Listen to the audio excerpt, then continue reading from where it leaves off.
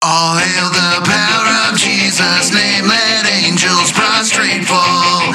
Bring forth the royal diadem and crown him Lord of all. Bring forth the royal diadem and crown him Lord of all. Welcome everybody to the Tag Your It podcast. I'm Ray Ray. I am Dave. And here we are again. You know, we're in quarantine land. I'm at home, all that kind of stuff. And we've got something big coming up. And so Dave and I are utilizing this time to definitely do research and all that stuff. And really, we get to include you into our research. So yeah, we have that discussion / I guess you could say debate coming up on the 27th. And so the past couple of episodes have been about Dr. Howe and his apologetic and his problem with presuppositionalism. And, you know, really, hopefully you're starting to see that there is a little bit of overlap. We have a problem with generic presuppositionalism. And so in the vein of Scott Oliphant, you know, there is a term change that needs to be talked about, which is covenantal presuppositionalism, I guess you can say, or just covenantal apologetics. So today we want to discuss a recent video that came out from Dr. Richard Howe and from another livecast, video blog, whatever, about his sound refutation. Well, Adam, I am glad to get to join you today. Again, you know, doing this remotely is a different beast in its own, but it's also really good. You know, I think for those who are listening on the podcast, it's really no big change. For those who watch the live stream, it is just a little bit of a different change for them. And I apologize for that. But you know what? It's really cool to get to join you. I'm grateful for the hard work you've done to make it possible for me to join you in this. And I have to make a comment. You have your Luther shirt on today. Yes, I do. have my AW Pink shirt on. All you can't right. see it, but I have my black AW Pink shirt on. So Yeah, we stand on the backs of giants, and so That's right. You know, that's really whenever you think about covenantal apologetics, that gets into it. And we talked about expository apologetics and all that, and like it's just the multifaceted nature of the glory of the triune God that revealed Himself in the Scriptures. And so yeah, we get to celebrate that, especially in light of the resurrection. Whenever we know that Christ, you know, died died for our sin, raised for a justification, and ascended and is on the throne, putting His enemies under His feet, and we can walk in the light of that resurrection, knowing that we have the hope to resurrect, knowing that it's not just us, but people in the past who have gotten dirty with the Scriptures and really dug in and saw God revealing Himself, and basically God shutting their mouth and having to submit to the lordship of Jesus Christ, who is the revelation of the triune God. All the fullness of God was in Him and dwelled in Him, and He took on human flesh. And because of the gospel, you know, Jesus is where all the treasures of wisdom and knowledge are hidden. The fear of the Lord is the beginning of wisdom. The knowledge of the Holy One is insight. And Jesus is that Holy One, and He is insight into what objective reality that God made is, because, well, Jesus made it. So, you know, it's just awesome to be able to celebrate just all this stuff. And it's not just you and me, Dave. We've got contemporaries, and we have people in the past to talk about. And, you know, Luther is one of those when it comes to his testimony that led him out of Catholicism into whenever he nailed those 95 Theses on the door. You know, it's amazing. That's right. You know, Adam, I'm grateful for the really cool opportunity to have grown when it comes to my understanding of theology as a direct result of getting to work with you. I know that we are now 3 years into this thing, so way cool stuff. And congratulations on your article being cited and talked about in the Pathway. So Sure, great yeah. work. Yeah. Well, I mean, yeah. So Dave, you know, he's I'm like Mr. Technical Director and stuff, and Dave, he's a really good writer. He's the one that knows the ins and outs of the press and all that stuff. So anybody that gets the Missouri Pathways paper, you'll see the release if you get it recently, you'll see that they actually put our discussion that's coming up on the 27th up in that paper, which is pretty cool because that gets sent out to a lot of people. So we hope that there's some interest garnered because of that, and that we can just discuss the glory of God and inerrancy and taking him at his word for how he says, not how we say. That's right. I think you're right on with that, brother. Way cool stuff. So are you ready to jump into a presuppositional meme, and then we'll talk Dr. Howe? Is that the way we're going to do things? Cool. So we'll split this up again. We are continuing to talk about the same thing, and so we want to do some split up time. And this time I don't have to sing my my little song, but we've got the meme theology section all set up with a new little riff and stuff. So I hope you guys enjoy this in live land, and you guys will on the podcast be able to enjoy this as well. But it is time for.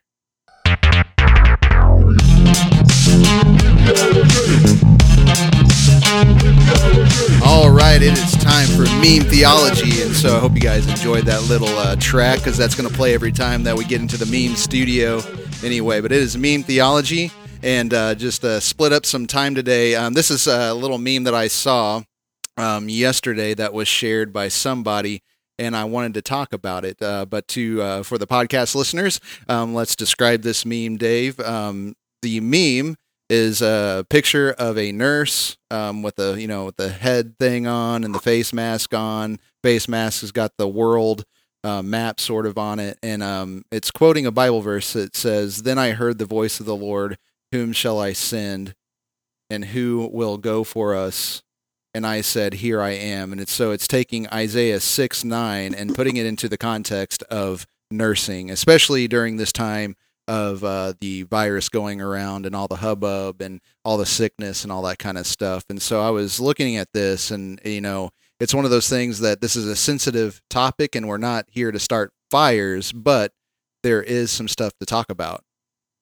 Yeah, so a few things I would say. Number one, I'm always grateful when people are demonstrating a real love for those who are serving. And right now, again, boy, if you know a nurse, if you know a doctor, if you know a physician's assistant, if you know anyone who's in the medical field in any way, I just am so thankful for them, just like I am extremely thankful for those who are serving our food and those who are stacking our groceries for us. All awesome things.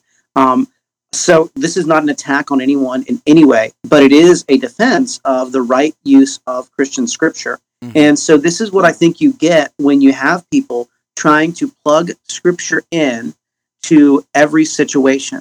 What happens is, and as Christians, we should take to the defense of saying, you know what, I'm glad that you're looking at scripture, but I don't think you're looking at scripture in the way that a Christian would look at scripture. Scripture, according to Christians, is, again, the anustos. It is God-breathed, and therefore we want to accurately use it. We can take a statement from Mein Kampf and probably turn it into a nice little meme that says something really nice, right? Mm-hmm. That doesn't mean that Mein Kampf is good.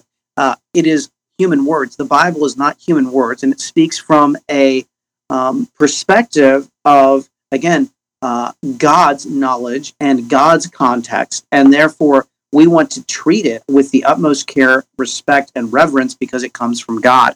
And so while a meme like this, I'm certain that whoever put it together did not mean to did not mean to misuse scripture, did not have any ill intent, really thought that they were probably doing something really nice. But the reality is what they were doing is a great offense to the Christian, because what we see is someone misusing scripture and someone using scripture in a way that is not consistent with the way that God was speaking to Isaiah. Mm-hmm. And therefore you rob scripture of what it's intended to do. And to me, it becomes offensive.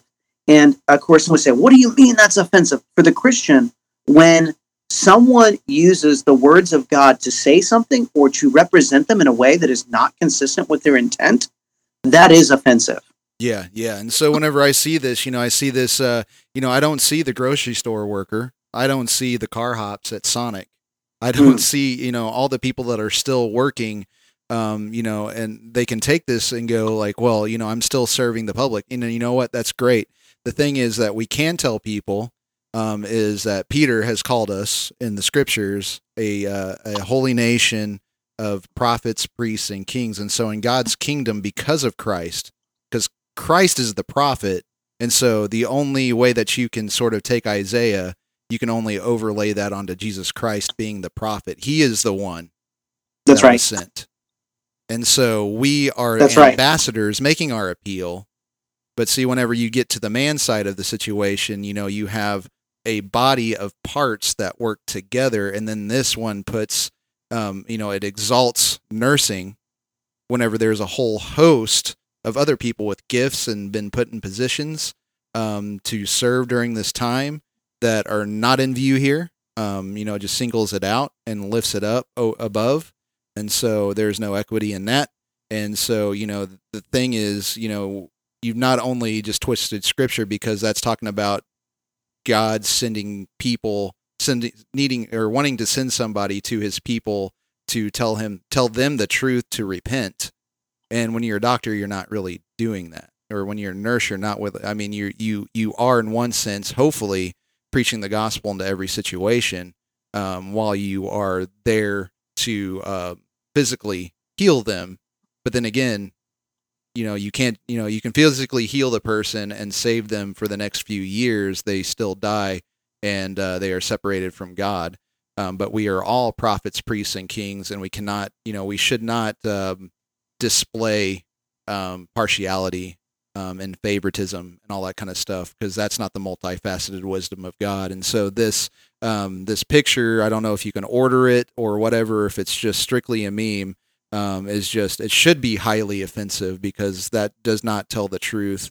It's the same whenever people take Jeremiah's expanding your borders and all that kind of stuff and place it into the context of today. And you can't really do that. And we shouldn't be embarrassed that we can't do that.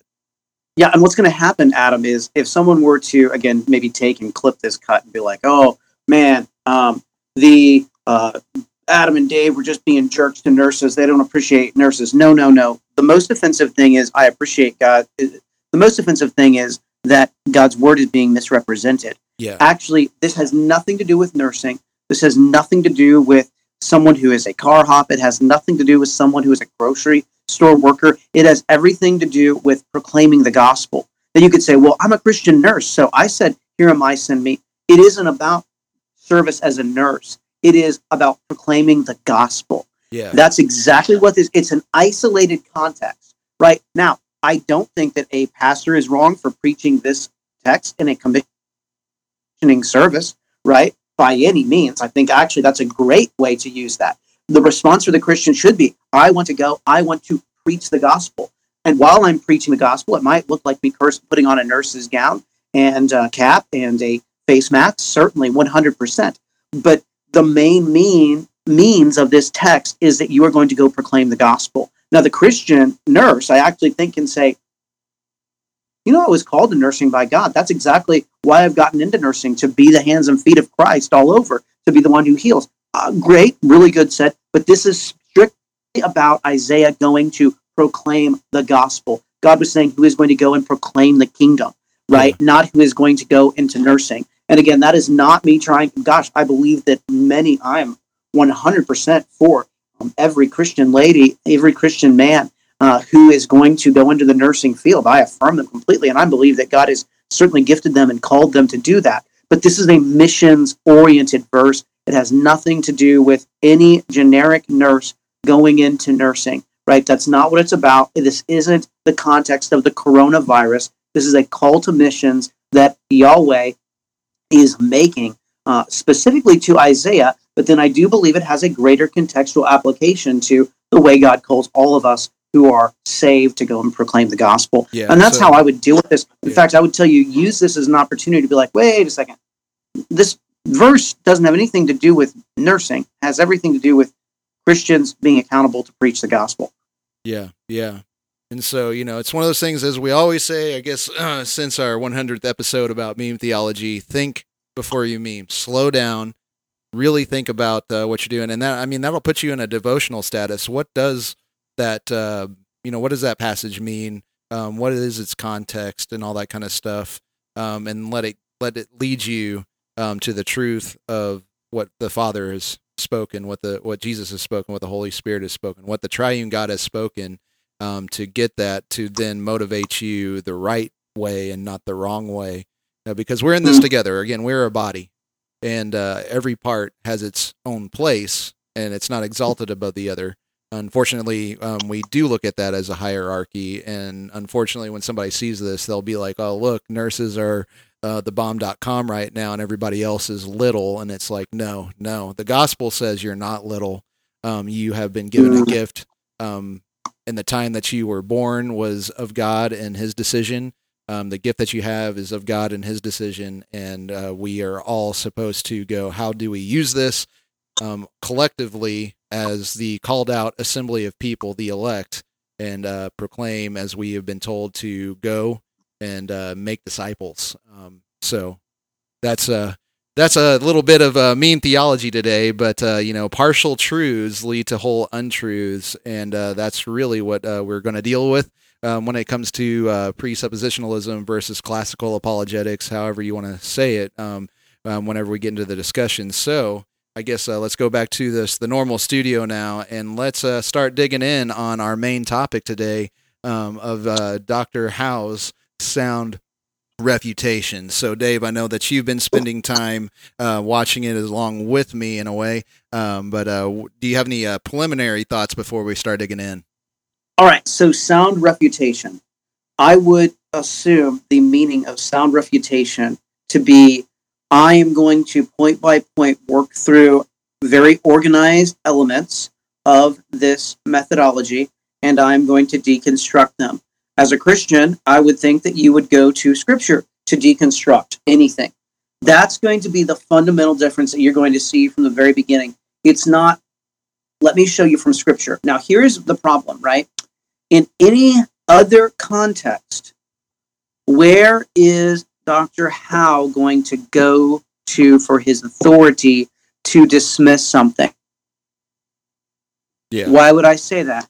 I've heard him, and if you've listened to the program or watched the program, you've heard him talk about the age of the earth. Where does he go to for his final authority on that? He says, well, the Bible says this. And he'll say very clearly, well, my brother is a Hebrew professor, and he just says the Hebrew won't work in that way. So wait a second, that's interesting. Now, I would also say this. I don't know this for sure about Dr. Howe, but I would assume that when he talks about different anthropological problems, problems with man, where is he going to go first? He's going to say, well, the problem with human beings is that they have a sin problem. His ultimate authority then comes from what Scripture says about man, right? In the counseling setting, let's say that he is dealing with a man who deals with same-sex attraction. Where is he going to go for his authority with that man in the counseling session to say, brother, here is why what you're feeling is sin? He's going to go to Scripture. But for some reason, when it comes to apologetic methodology, he's going to switch course. This happens with folks like Sproul. God bless. I love Sproul is great. I tell everyone who comes to our church gets a free copy of The Holiness of God, right? Mm-hmm. We give that out. We give out another one of Sproul's books, What Does God's Law Have to Do with Me? And then we give out another little book on the Lord, right? And so, I really respect these folks, but what you see is a shift in their methodology. Go up the road to, for me anyways, and for you, go up the road to Midwestern Baptist Theological Seminary. Listen to their counseling session, right? They do biblical counseling. Why do they do biblical counseling?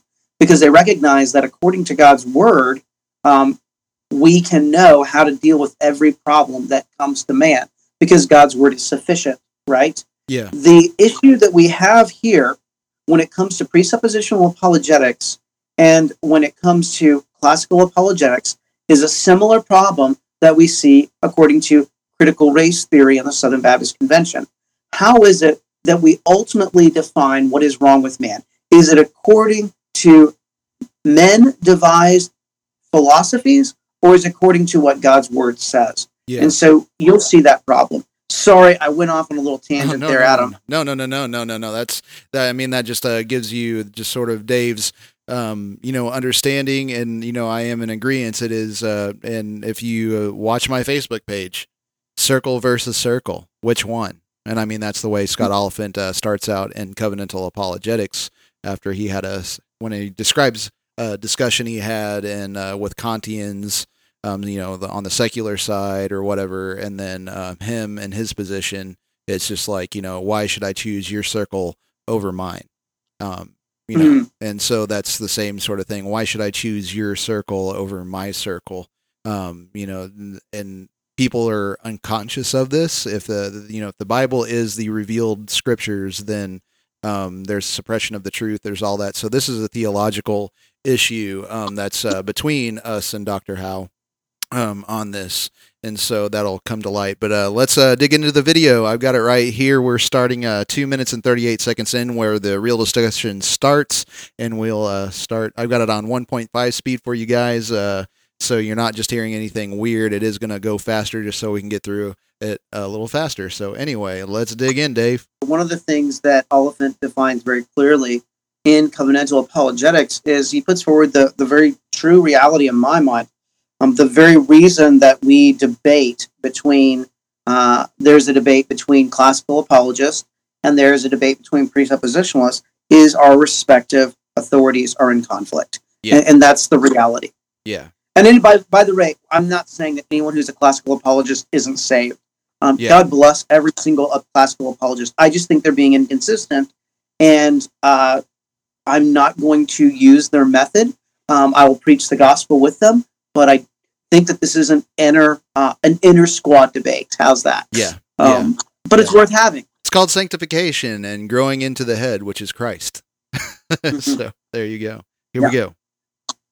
So lay out what that view is and maybe some of the competing views, and then from there we'll look at arguments against it. So within evangelicalism, I think the two basic or major camps of how we do apologetics are divided into what I sometimes call the classical approach, or some people might call it an evidential approach on the one hand, and then the presuppositionalism on the other. And there's a range within each one. Okay. Where would Reformed epistemology fall in there? Well, actually, Reformed epistemology would be a third category. Okay.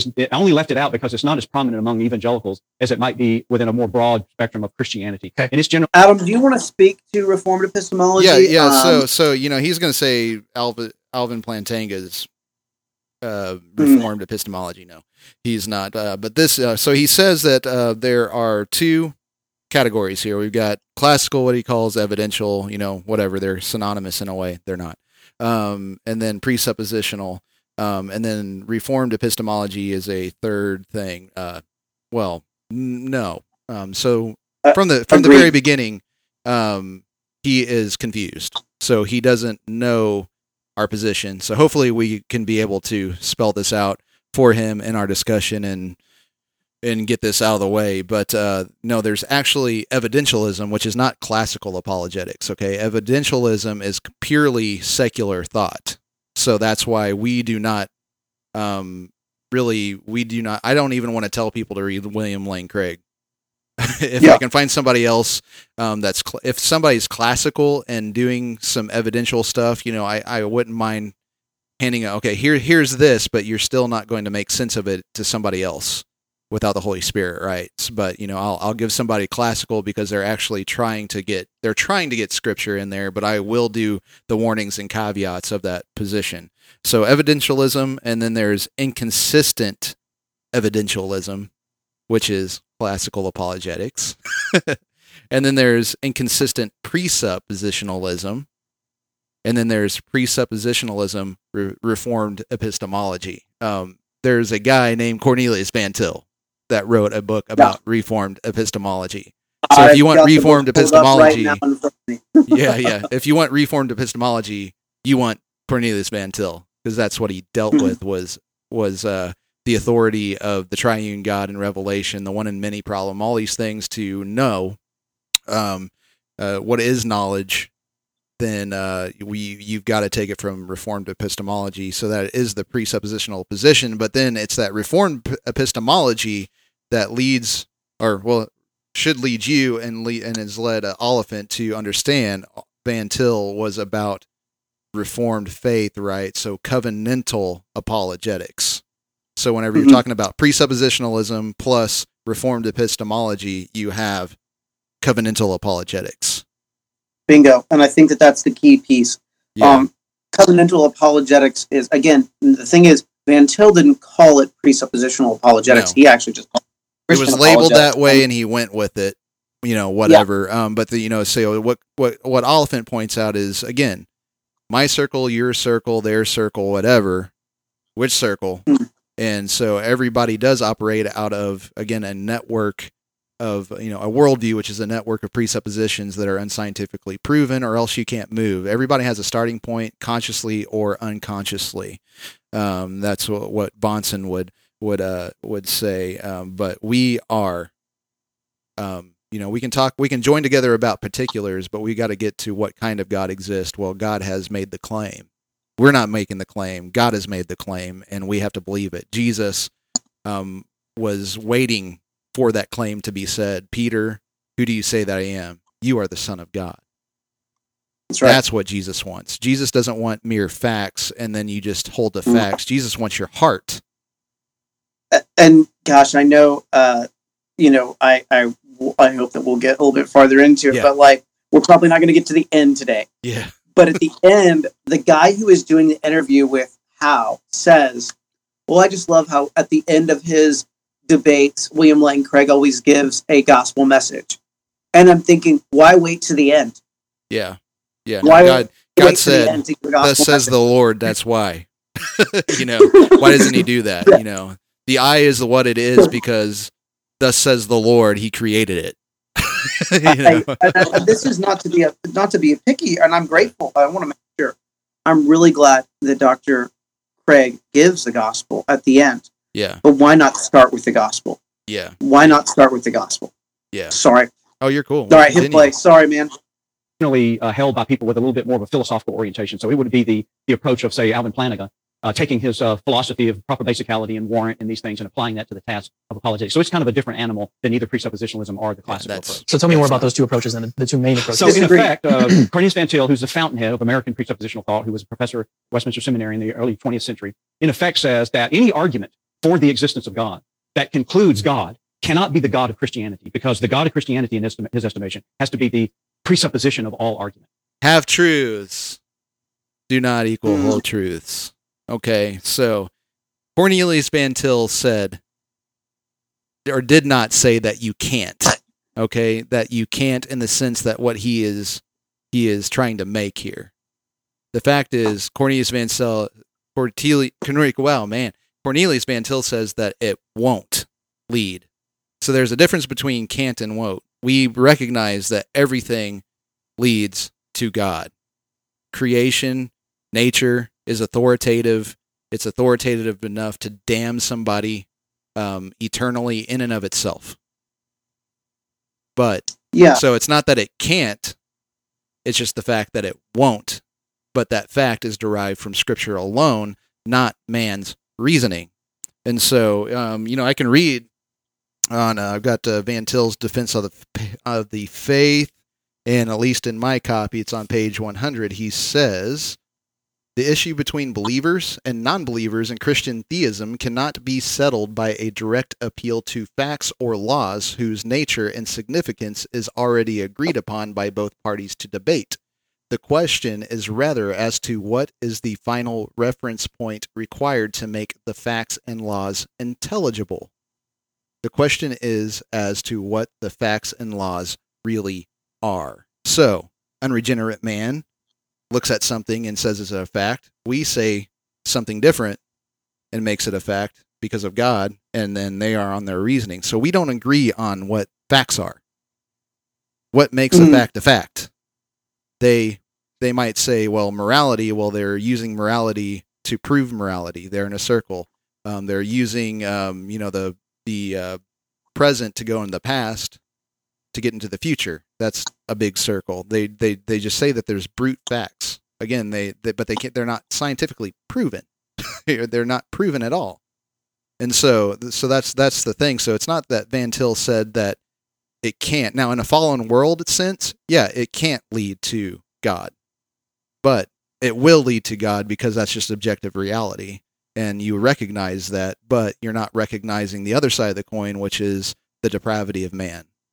So, if you need, if you need anything, I've got a printout, and maybe if you wanted a printout, I could print it out for everybody that would come into contact. How about you make it available on the Yeah. website? Yeah, but this is Just the a 10 PDF. tenets of covenantal apologetics. Just simply put, it's in his book. The information is accessible to guys like Dr. Howe, and this would clearly spell out just our position. And this is from it. I typed this out for a presentation that I had a few years ago on it, but it's just the 10 tenets, and that's one of them. Man is obligated to know God is obligated to God because they know them. You have two statuses of humanity. There's no neutrality, total but not absolute depravity. Just all these things are right here, and in that book it spells it out. He should know these things, but again, he's only showing if you don't know presuppositionalism or covenantal apologetics, then you're listening to him. It sounds like he knows what he's talking about, but unfortunately, there's some disconnect here, and it is going to be starting point. Yeah, I agree with that completely. I was actually just kind of thumbing through my, you had Van Til's defense of the Christian faith. I was pulling up my, it was defending the defense of the faith is what you had in front of you. Yeah. I had in front of me the Christian apologetics, which is, of course, by Van Til as well. And I was just opening up to the chapter on the point of contact, and it is very, very, informative when it comes to the starting points as well. He says, essentially, in his chapter Point of Contact, that the question of the starting point then is largely determined by one's theology. He talks about how the fallen man really has no consistent starting point, right? The man in sin has no starting point. While they do have an intellect that is still useful in some means, it's not able or really completely capable to deal with the God of Scripture, right? He says the intellect of fallen man may, as such, be keen enough. It can therefore formally understand the Christian position. It may be compared to a buzzsaw that is sharp and shining, ready to cut the boards that come to it. In other words, right, starting point is a key piece, and that is where you're going to see the fundamental problem. Yeah. Dr. So, Howe? you have theology proper, Mhm. and then the next thing you have is your starting point. What do you get from theology? And then the rest Yes. is from there. And so these are the two contentions. It's definitely a theological issue. So again, like in that quote, talked about, the intelligence. The Bible talks about how, the wicked scheme, the wicked have intelligence to scheme because they are made in the image of God. But it's that intelligence that they've used to twist creation and nature. And so it's not an intellectual issue, it's an ethical issue, and that is why you cannot reason with the natural man and get to God. So in that sense, you can't. But does Dr. Howe understand the distinction of why we say it can't? Because we do recognize both. It can and it should, and that's why it's authoritative, and that's why man will be damned. So yes, you are correct. It can, but again, half-truths don't equal, don't make a full truth. A partial truth is not a full truth, so it's a whole lie, as J.I. Packer again said. Yeah, and to quote Dr. Oliphant as well, any defense of the Christian faith that does not include the triune God is a defense of false theism. Yeah. That's going to be the massive difference. He's going to tell you, I can present you with the classical arguments for the existence of God, and that will reason you to the triune God of Scripture. And I would say, no, you have made a mistake. Just because I got someone to believe in God doesn't mean that they believe in the one real God, right?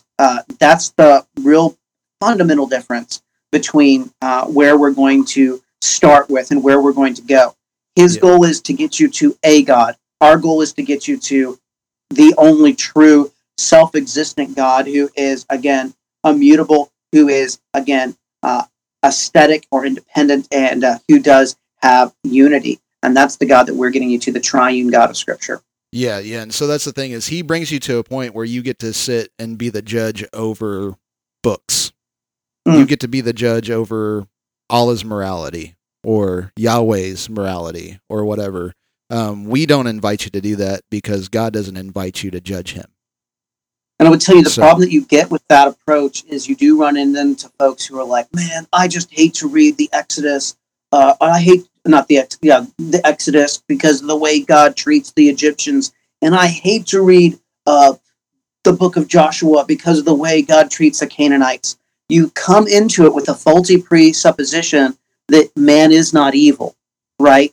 You Yeah. then begin to be the one who defines that reality. That's backwards thinking, So again, right? Aristotelian philosophy, which has made Western philosophy for years, and it's the same Mhm. thing. And so you're swimming in the Tiber, yeah, Yeah. because that's what they assume a man's starting point from a long time ago, traditionally, and they haven't sat there and this is just the working out of Reformation principles. I mean, that's why it's called That's right. Reformed.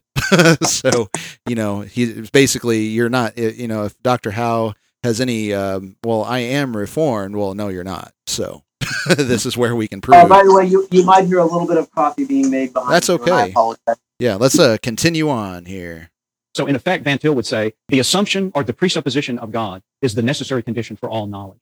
Whereas the classical approach is going to say there are truths about reality that normal human beings with the faculties God has created us with, there are truths that we cannot But my fail to problem know would be as human beings. my And problem from would be with that, Adam, is, and I would ask Dr. Howe this, and I look forward to getting his answer. How do we know that those faculties work right? Yeah, yeah. Well, I mean, Do scripture tells us that they don't, that they're in rebellion, that a sinner That's right. is enslaved to sin, that we cannot please God. Repentance pleases God, so therefore we cannot repent. So we are going Amen, to twist brother. everything. Amen. Yeah. So you got to do sola scriptura and tota scriptura in this. You can't just pull parts and pieces. Again, the constant thing is a half truth doesn't equal a whole truth, but it makes a whole lie. Yeah, so Right. those truths, a person can construct, we believe, a demonstrable argument for the existence of God. So it's just basically a debate, if you will, over the propriety of again, if your mind is in submission to obey the obedience of Christ, you can make an evidential go back. But you're talking about apologetics. You're talking to people that are in unbelief. They're not submitted to the lordship of Christ. They don't want the gospel. It smells like death to them. And so you cannot agree with them, get in their car, and because you're going to go to their destination. giving arguments Yeah. and evidence primarily for God's existence. Are you familiar with Cy Ten Bruggencate? Only in as much as I've seen some of his stuff on Sigh. the internet. I don't know that I've had a steady diet. Yeah, The way in which he We'll does have it. to let him know. Hey, Well, Dr. Howe, you have now crossed paths with Cy. We are your point of contact. Yeah, two degrees of separation. Right. That's just Our to say buddy- that I don't know, in my opinion, whether I would categorize him as, he's spot on with the Van Right. Til Bonson approach, or if he's got his own sort of take on it. That's So- actually the distinction I was trying to make there. Is like his version of presuppositionalism is a lot different than I think what you described. okay. Well, that may very well be. So I'll defer to Yeah, you. it's very different from what Richard described because Richard doesn't know the position at all. So he can't make the claim on what he knows about Psy. And, the guy recognizes, hey, we got something different here. And I understand Psy is very hyper, and I enjoy his hyperness. he's a precept chihuahua, and I love it. But that's the thing is Richard can't make these judgments because he really doesn't understand it at all.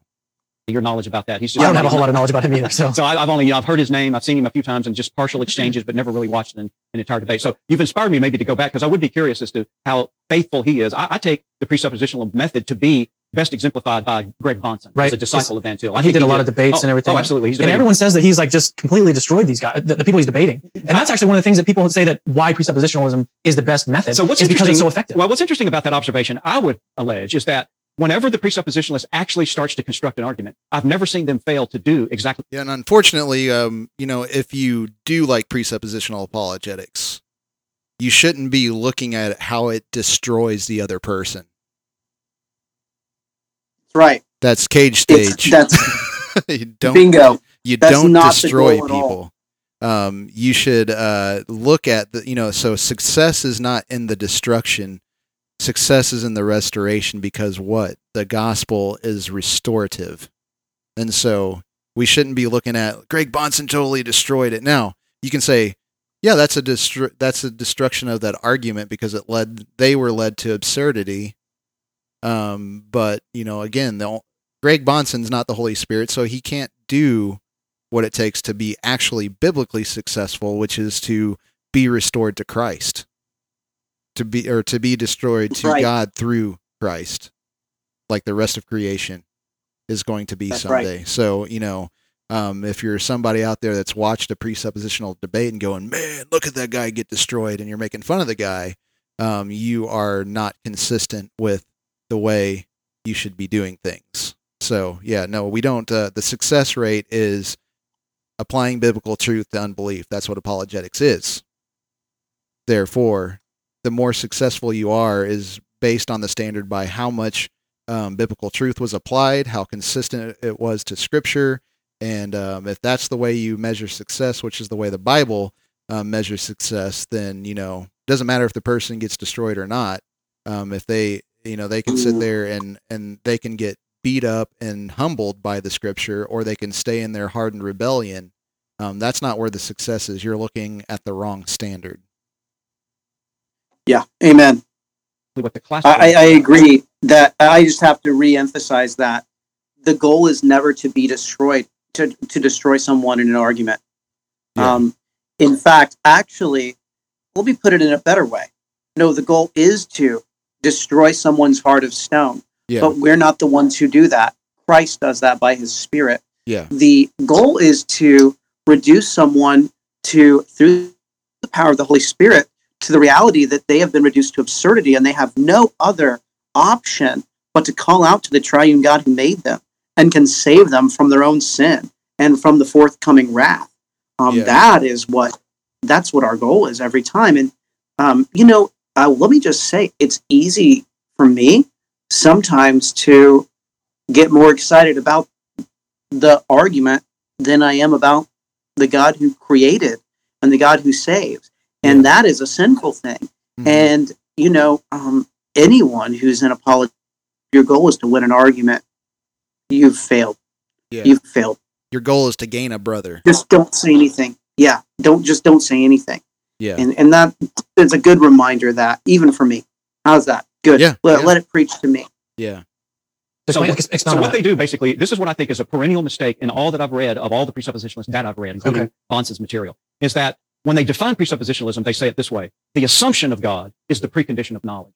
But when they try to explain what that means, what they end up defending is God is the precondition of knowledge. Mhm. Well, of course, God is the precondition of knowledge because he's the creator, right? Yeah. But God is not the same as the assumption of God. And what's So interesting, this is the whole ontology thing. So Dave, this came up in your debate.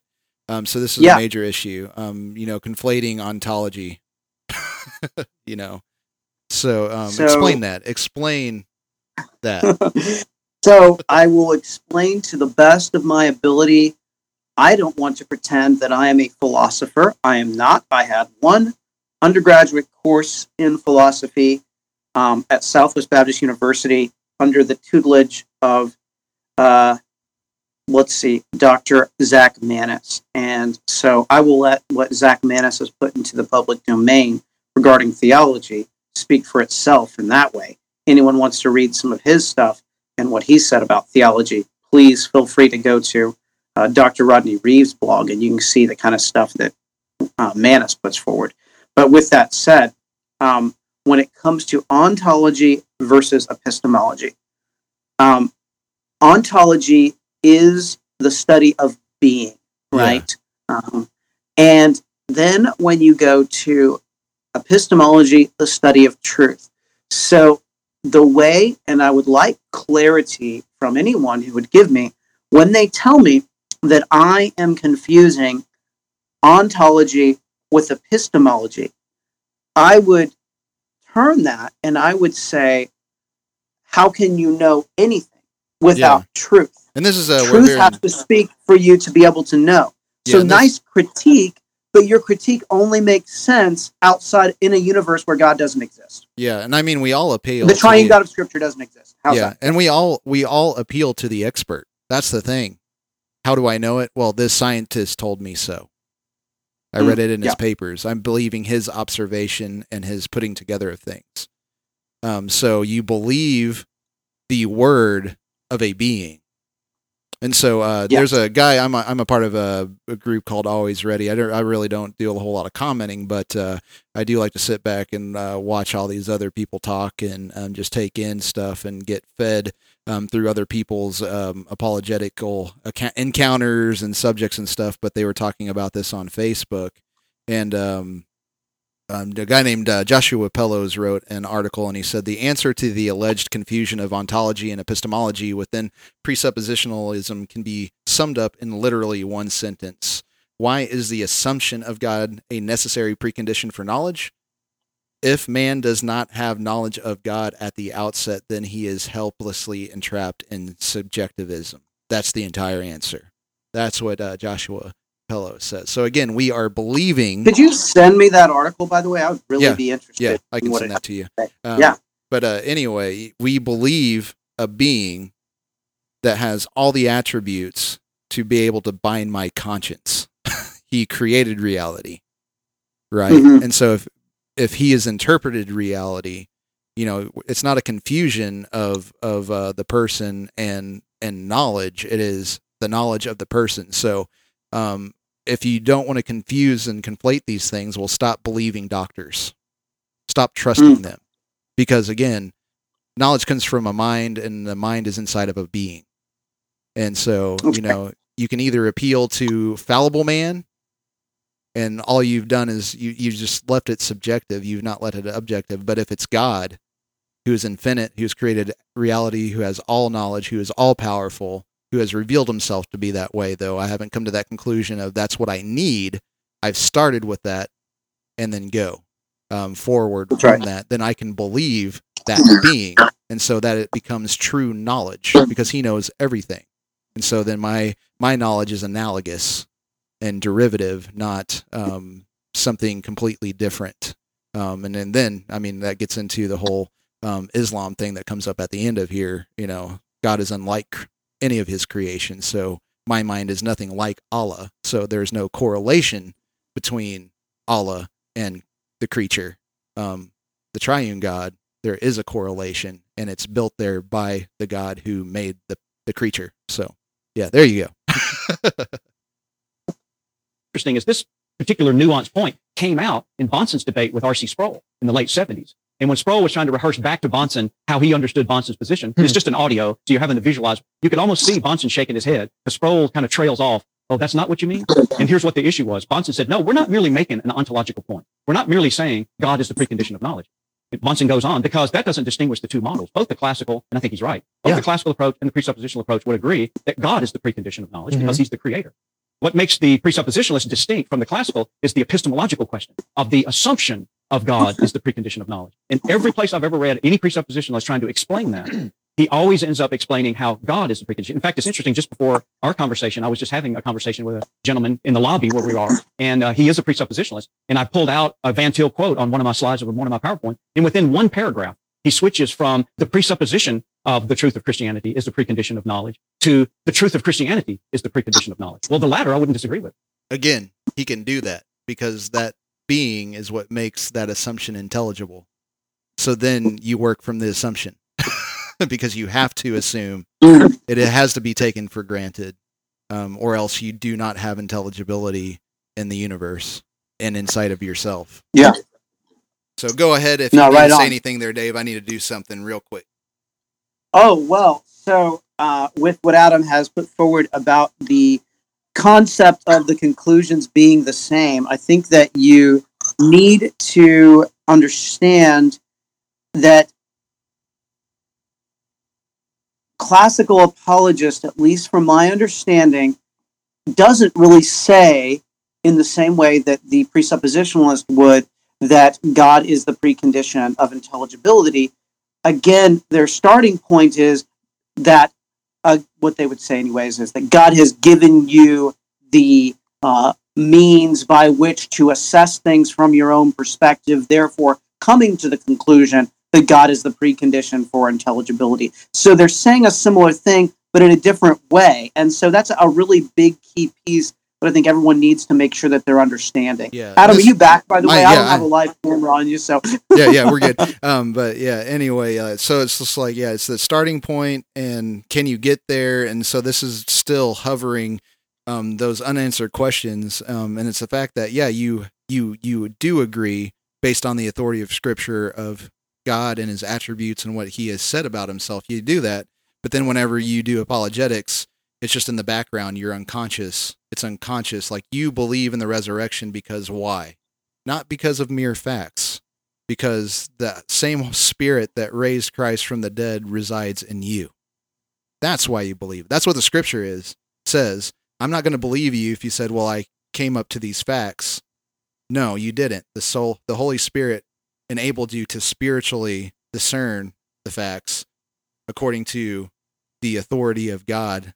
And whenever He decrees something to be, it is, right? So that's it, so let's continue here.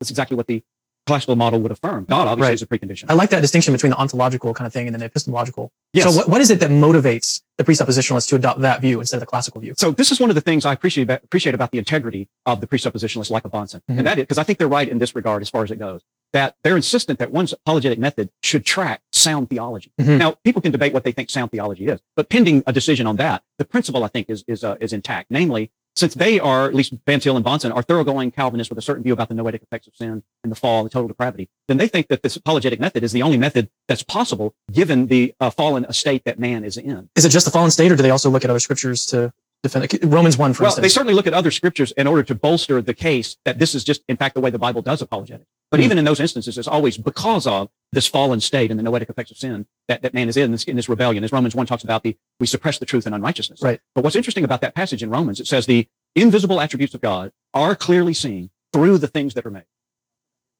But those things that are clearly seen then are suppress the truth in unrighteousness as it indicts the human race, and then exchanges the creator for the creation. So I see the classical model going, well, this whole problem of us suppressing the truth in unrighteousness is really a moral problem. That's not an apologetic. Exactly, and that's the apologist can't undo someone's suppression of the truth and rebellion against God. That's what we're between saying. God through the act of the Holy Spirit. But this exchanging the creator for the creation, I think, is where the apologetics comes in. It says, look, we can leverage an argument to show that his exchanging the creator for the creation is just false. So he doesn't understand that, again, we get in their car and show them that their worldview leads to absurdity. We bring them into our car, and then we go, because God has said, this is what makes that intelligible. So he is so unconsciously, and this is what I said, this is just inconsistent. So the middle two of what I actually said that actually exists, evidentialism, inconsistent evidentialism, inconsistent presuppositionalism, and presuppositional and reformed epistemology. Out of those four, the middle two overlap, and it depends on which way you want to go. Do you want to be evidential? Do you want a man circle, or do you want to try to have God circle? And so he is in that weird, absurd spot. What is it? And he can't get away from it. Has to be because God said so, but I'm not going to act it. So he becomes a inconsistent evidentialist.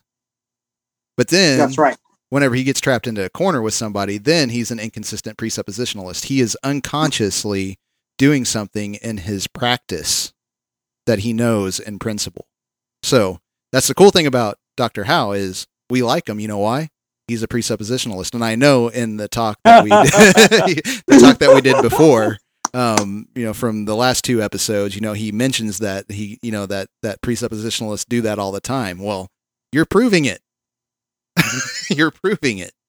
So you're in it in a absurd point. Now, sanctification, we hope and pray that you understand this, and if you don't understand this, it's not a sin to not understand this. You're still, Dr. Howe is just proving that even with all the education in the world, there's still room to grow. You still don't know all things. You still haven't, nobody has perfectly submitted themselves to the Lord, even in their thoughts. So he's just showing that Scripture's correct, and that I can view this from Scripture and go, I am right because I line up with what the Scripture says about people. So I can do this out of knowledge, not out of a guess. That's right. It's the God that we know there to be. We can demonstrate it by sound reason. What they do with that, if they're going to continue to suppress that, that's between them and God. That's not anything that the apologist can touch. So I think the failure to sort of follow it through, they're clearly seen attributes, then the truth is suppressed, and then the creator creation is exchanged. The presuppositionalist sort of forgets that third step, and they think it's just merely a matter, it's clearly seen and it's suppressed. Well, then if that's all the problem is, the only way to unsuppress it is not apologetics, it's evangelism. So indeed, a lot of presuppositionalists would almost say, in fact, I've heard them say things to the effect, really the task force is to preach the gospel, not to try to defend the gospel. Oh, yeah. So the gospel can't defend itself on your position, but that's what we're called to do. So whenever you get into 1 Peter 3:15, I've had I got to talk at SBU last year. That's what I talked about. What is apologetics? Well, it's not debate. It's not what you see. Go to the scriptures, and it tells you to be ready to give a defense for the hope that lies within you. What is the hope that lies within you? It is the gospel. God will defend himself. He will vindicate himself. The scripture says that he does the vindicating. He sent Jesus Christ to vindicate him for passing over former sins, right? God vindicates himself. We make a derivative appeal, not a autonomous appeal to this God. Like he says, the Holy Spirit does the work. He can't do squat. Bonson couldn't do squat. I can't do squat. Dave, you can't do squat. You guys out there can't do anything. It is the Spirit. And so we do what the means is supposed to do and described in Scripture, but we leave to God what is God's. And again, at the very end of John 3, those who come to the light recognize that everything has been done in God, and we bow in humble submission to our Lord and Savior, Jesus Christ, and thank him. And I go, well, but to defend the gospel is going to address that third level there where the creator is exchanged for the creation. So I think it's good that presuppositionalists have such a high view of Christianity and scripture. And that's one of the things they say that is bad with the classical approach is that you're not sort of assuming that Christianity is true. And that's like the greatest good. That's the greatest thing to believe. And so but in a classical view, so for instance, when I'm giving a presentation on the Kalam cosmological argument, that doesn't necessarily lead all the way to Christianity is true. And that's one of the things that presuppositionalists don't like. That's is the fact that you're not going all the way to Christianity every single time, all the time. So here's the I think that's fundamental very- difference. And I Exactly, think yeah. it's the key piece. So I'm sorry, I interrupted you. No, that was it. Always. Yes. Yes. Yeah. If you don't mind. So I know we're kind of probably coming to the end of our time segment here for the day, and that's okay. But I think this is a great place to end because what you're going to see here is the actual legitimate problem. Where is it that presuppositionalists get their approach to apologetics? Scripture. Read the book of Acts. All right, just to give you a little piece, right? There are 25 sermons in the book of Acts, right? Yeah. I have done an academic study on the 25 sermons. Now, this is in my lane 100%, right? So my research academically is in communication. Specifically, my undergraduate is rhetoric and public discourse. So doing a rhetorical analysis of the 25 sermons in the book of Acts, you have 10 major sermons in the book of Acts. And in the book of Acts, you have 3 major speakers of those sermons, right? Yeah. Peter, Stephen, gives one sermon, by the way.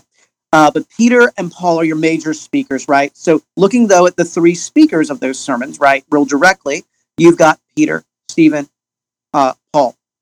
You can look at the way that they participate in apologetics, right? Every sermon is an apologetic defense of the gospel, right? And I love, Adam, in your article that we will, of course, be presenting at the International Society of Christian Apologetics, you recognize that there's not only a defensive element to apologetics, there's the offensive element to apologetics, right? Yeah. So the defensive and then the declarative, right? Yeah. And so when you look at those sermons, doing a generic analysis, which is essentially looking at the sermons as a generic category to themselves, right? So just taking every sermon and lining them up to see the similar attributes, similar content, similar style, even looking at the context in which that they're presented, you can find without a doubt the reality that their methodology is presuppositional. Yeah. I will it's go one to of those bat things with anyone on that. Yeah, and if you want to connect this to the Old Testament, because, a lot of people try to, this isn't dispensational, this is covenantal, buddies. Okay, and I'm doing a deep study Yeah. of Ecclesiastes right now, and it is stinking beautiful because the wisdom never left the preacher. Right? He still says, "Wisdom's still with me. I tried to embrace my folly and all his vanity." Mhm. So, so you got an autobiography of my perception, my autonomous reasoning only leads me to cycles and circles of vanity, frustration. Life is a vapor. All is meaningless and chasing after wind, right? But his wisdom never left him, and he recognized that every good gift was from God. Well, I believe that Ecclesiastes is Solomon. Who gave him the knowledge? Did he come into knowledge? Or did he pray for knowledge and it was given to him? So even Solomon himself, the preacher of Ecclesiastes, was a presuppositionalist. Or covenantal apologist. So, so you can connect Old and New Testaments. It's the same. God is the same today, yesterday, and will be. And we can see it and we can rejoice. So, Adam, I know we're coming to the end, but I actually want to announce something that just occurred here today. What just occurred here today, Dave? It appears, I am going to be engaging Stephen Miller on his radio program, Unconfused, which is a live Christian talk show. Pastor Stephen Miller, Unconfused, and he is in Lubbock, Texas. I'll be talking to him on Wednesday next week, and we're going to touch base and discuss at 10:15 a.m. Central. I believe that's Central Standard Time. This just happened, by the way. Oh wow! Fresh news. So Wednesday, that's next Wednesday, 10:15 a.m. Central Standard Time. We're going to be debating in somewhat of a, I guess, semi-formal, informal debate dialogue. The King James Bible is God's perfect word. This just kind of happened thanks to Chris Bass and Travis Horenik. Travis doesn't get to debate them, but we'll probably organize a debate between Travis and Stephen Miller, Pastor Stephen Miller, radio host. Again, the program that he hosts it's in Texas. It's an AM Christian program, Monday through Friday, 10 to 10:30 a.m., 580 a.m., Lubbock, Texas. All right. You can also live stream it, but we'll try to see if we can get that audio and make sure that everybody that can't listen to it then can have it. So we'll try to make that available as well. So that's awesome, man. I'm just looking forward to it. I've never engaged, me personally, I've never engaged the topic of KJV onlyism. I've read it, so kind of cool stuff. Looking forward to that opportunity. It just kind of fell into our lap. Adam, I apologize that I just kind of didn't even tell you that I was going to say that because you literally it just happened. Yeah, so you did just tell me in the right amount of time. It's totally appropriate. It's okay. Looking forward to that. It'll be 10:15 a.m. I'll be doing a little bit of preparation before then. Should be a fun exchange. I don't know much about Stephen Miller except the fact that he is a Southwest Baptist University graduate. He is pastor of Temple Baptist Church. And again, he's a radio host. So really looking forward to it. Really excited for the opportunity to engage and to represent Tag Your It podcast, Missouri Baptist Apologetics Network, and the International Society of Christian Apologists. So all good things. Man, it'd be really cool if you made me a little poster, Adam. I don't want to be send me, trying to tell you what to have to do, but if you did a little something, I'd share it. Yeah, send me all the info. You know what my flyers look like, so just send me all the info and some pictures that you want to use, and I'll put it together for you. So we'll be thank you very much.